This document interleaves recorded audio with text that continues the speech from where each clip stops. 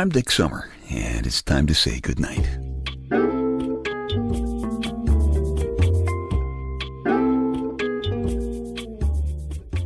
This is a quiet place to rest your head, a safe place to hide a hurting heart, a gentle place to fall. We just call this place goodnight. Once upon a time, a long, long time ago, bunch of guys in powdered wigs and funny hats, carrying flintlocks. Got it right. All those years ago. Some of them didn't like each other very much, but they understood the value of what they called e pluribus unum. Now, roughly translated, e pluribus unum means teamwork. And you know, we're yelling at each other a lot these days, but I am very glad to see that we still take time out from screaming to enjoy our fireworks, our hot dogs, our baseball, and our beer, and we do it together. I got a lesson about that a while ago at a baseball game. It was a shot in the gut that made me feel so good, so proud, that I wrote about it in my book, Staying Happy, Healthy, and Hot. Available at Amazon.com. Shameless plug.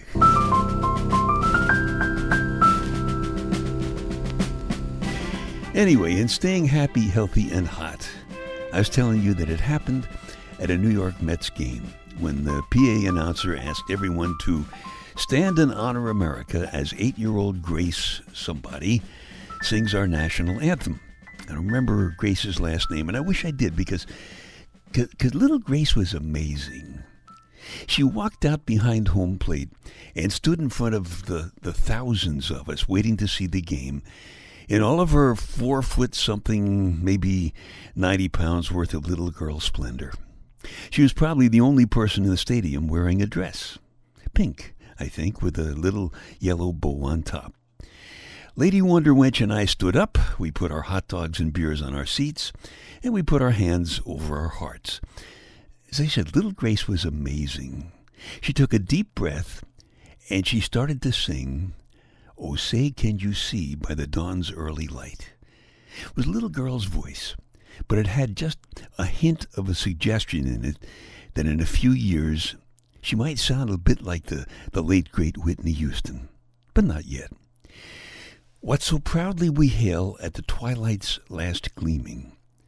And I started thinking about how proud my lady and I are of our two little girls, grown-up women now, with their own kids, whose broad stripes and bright stars through the perilous fight over the ramparts we watched were so gallantly streaming. The old guy in the row in front of me had one arm around his wife, and in his other hand was a very ancient baseball cap. He was holding it over his heart. Cap said Army, probably circa Korea, maybe even World War II, I don't know. But he stood as straight and tall and proud as my dad used to stand. And the rockets' red glare, the bombs bursting in air. The old guy and his wife began to sing along with little Grace, very quietly, a little bit off key, but singing. And Lady Wonder Wench started singing along with them, singing and crying. She's crying softly, and I know she was thinking about her brother Bob. Bob's simple white cross stands in the sand behind Otis Air Force Base on Cape Cod. Gave proof through the night that our flag was still there. More and more of the people around us started singing, very quietly, a little off-key, but singing together. Oh, say, does that star-spangled banner yet wave? I think all of us were singing now, very quietly, still a little off-key, but singing, all of us, together, all around the field. Or the land of the free. Even I was singing, quietly and off-key, I guess, but singing, and thinking about my Uncle Joe, the World War II B-17 navigator, and my brother Jeff, did a second U.S. Army tour in Vietnam because he knew the experience that he got the first time around would save a couple of buddies. He was right. Cost him a chunk of his leg. But he never talks about his Purple Heart or his Bronze Star. And the home of the brave. We all sang it together, quietly, a little off-key. That amazing little Grace, the old guy and his wife, my Lady Wonder Wench, me with my shirt that says Brooklyn across the front, and thousands of other people who just came to enjoy a baseball game together. Wasn't a huge, majestic sound. It was really kind of quiet, a little bit off-key. But it was all of us, together. And I don't think any of us expected that. There was an almost embarrassed moment of stunned silence. And someone in the bleachers cut loose with one of those long, loud, two fingers between the teeth whistles. And the place exploded with applause and laughs and more than a few tears. And so much pride. So much pride that we all felt right at that moment. And we all felt it together. We all forgot about yelling at each other for a while. It was an e pluribus unum moment. Out of many, one. Teamwork. E pluribus unum is, that's more than just a slogan on our money. It's what makes us unique. It's what makes us so powerful. No nation has ever done what we do on the scale that we're doing it. No country anywhere near our size, with our power, our wealth, our thrust, no country has ever been governed by its own people. America is an amazing experiment in how such a fiercely independent people can govern ourselves. We yell at each other a lot, but we know that keeping our priceless independence in a sometimes very nasty world depends on our teamwork. Sometimes hard to know when we have to stop yelling at each other for the sake of the team. But we know that only teamwork will keep us strong enough so we can yell at each other as long and as loud as we like, and nobody can tell us we have to shut up.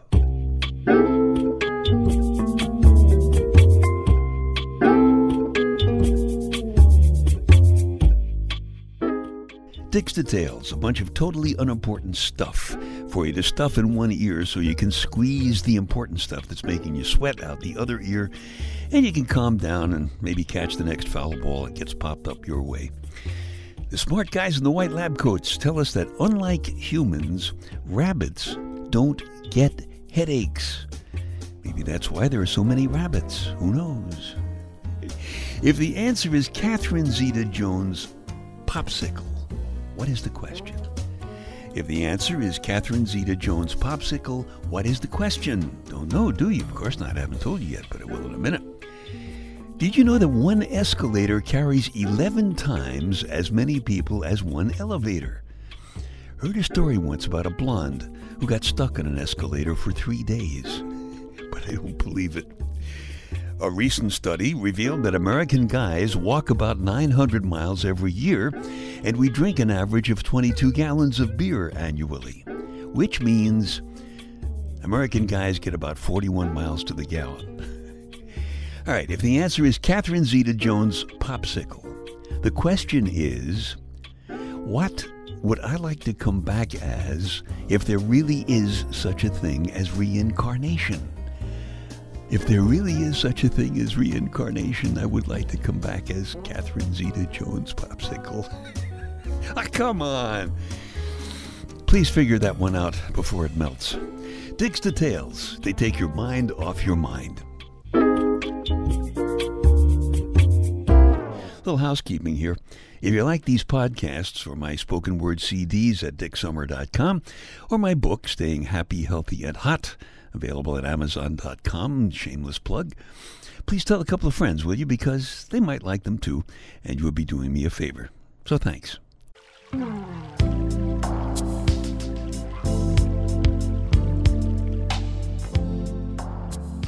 By the way, today's podcast is based on a story on page 28 of my book. Baseball, fireworks, hot dogs, and beer. Stuff we all like to do together on Independence Day. E pluribus unum. Out of many, one. Teamwork.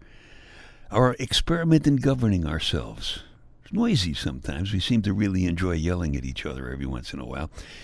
But all in all, it's still working. And it's pushing 250 years now. That's pretty good. There is a story about a kind of independence that, I guess for some reason, couldn't work in my Night Connections 3 spoken word CD. If this were the other way around, if she were still waiting for you at this hour, when you had a 7 o'clock dinner date, it would fit nicely into one of those old Cary Grant black and white movies they show on Sunday afternoon television. You've been fascinated with this woman for years. She's beautiful, she's strong, and she is so damn independent. You like women who are your match in every way. When you first became lovers, you offered to pay her apartment rent, and she just laughed and landed a better job than you had. Then you asked her to marry you, and she laughed again, but gently. And when you later married someone else, she gladly became your mistress. There's no question in your mind that she loves you, and very little question that she's faithful to you, with some small exceptions, every once in a while. Not because she loves someone more than you, and she's not torn apart by lust. She just likes to be sure her independence is still working. But you know, there's a line between independence and consideration. And how far does her independence push your patience until it bruises your love? She's done worse than this before. You planned a vacation trip with her, Mexico, and she just never showed up at the airport. When you called, she said, "I just changed my mind." When your wife caught you in bed with her and asked for a divorce, you asked her to marry you again. And she said she'd think about it. She's supposed to tell you her answer tonight. Actually, she was supposed to tell you her answer last week, but she said she simply hadn't made up her mind. And so tonight you'll make up her mind for her. Tonight it's over. She's not really the romantic, independent, wild woman you've made her out to be. You realize now that she is spoiled, selfish, and manipulative. It's only lasted this long because so are you. But tonight you're declaring your own independence. Quick and easy. The only question is, how final will it be?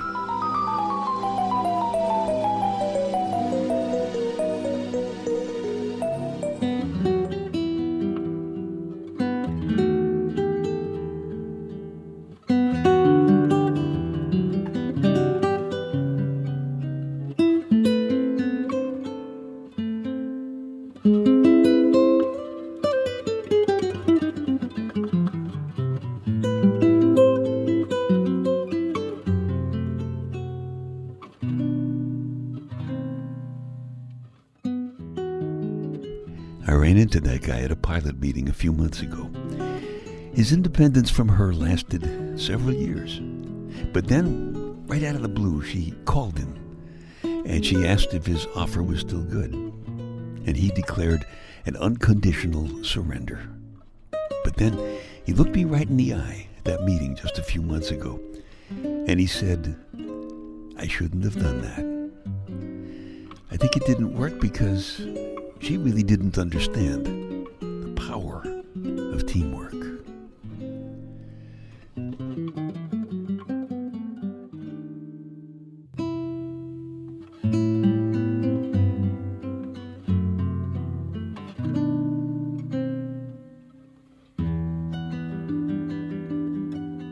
The story is called Independence. It's from my Night Connections 3 spoken word CD. If you like it, you can just keep this podcast. Or if you want a fresh copy, just go back to www.dicksummer.com and check out the Night Connections 3 icon right there on the home page. You know, sometimes when you go to a ball game, you get more than a game and a hot dog and a beer. Right after Amazing Little Grace led us all in singing the Star-Spangled Banner at that Mets game, a little guy by the name of Tyler threw out the ceremonial first pitch. Now, Tyler looked like about 6 years old. He was wearing a Little League uniform and a fiercely determined look on his face. He threw from a full windup, and he threw a strike. The crowd gave him a big cheer. Then the announcer mentioned that Tyler was a representative of the Make-A-Wish Foundation. And the crowd was quiet for a moment. And then they went nuts. As you may know, the Make-A-Wish Foundation is an organization devoted to helping make at least one wish come true for kids like little Tyler, who are probably going to die soon. Little Tyler knew he didn't have much time left, but he had only one thing on his mind. He went out there, he went into his full wind-up, and he threw his strike. He didn't let the fact that he knew he wasn't going to throw very many more pitches stop him. He just reared back and fired his pitch. And it made me think about that song that we sang together with Amazing Little Grace. You know, the one about the bright stars and the broad stripes and the perilous night. You know, that song ends with a question to which I think Francis Scott Key really would like to have known the answer all those years ago. The question is, "Oh, say, does that star-spangled banner yet wave o'er the land of the free and the home of the brave?" And you know what? My shot-in-the-gut answer is yes. Yes. And I think it'll keep waving freely. As long as we have kids like Amazing Little Grace and Tough Tyler and a bunch of ballparks full of Americans who are proud to stand up and sing that song about America. Even if we're all singing in different keys. Even if lots of the rest of the time we're yelling at each other. Because when we sing that song together, like we did at that ball game, there is some kind of power that turns on. It's a genuine power that pulls us together. Even when we sometimes don't like each other very much. I guess that's the power called teamwork. So it's a very good thing that we have kids like Amazing Little Grace and Tough Tyler to teach us how to stop screaming at each other every once in a while and start behaving ourselves as much as possible anyway, like those guys in the powdered wigs and funny hats carrying those flintlocks. Once upon a time, all those years ago.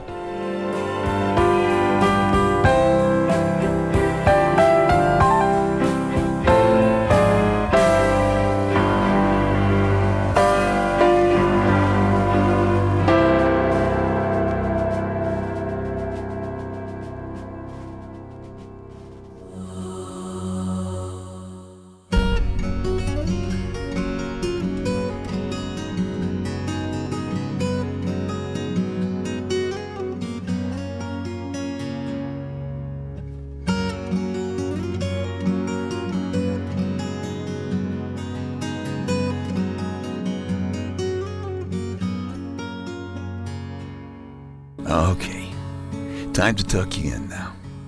I'm Dick Summer, and I hope you'll come back soon for a gentle place to fall. Quiet place to rest your head. Safe place to hide a hurting heart. Nice and easy now. Couple of deep breaths, come on. There you go. Just one more. That's better. All the way to sleep. All the way to sleep. Good night.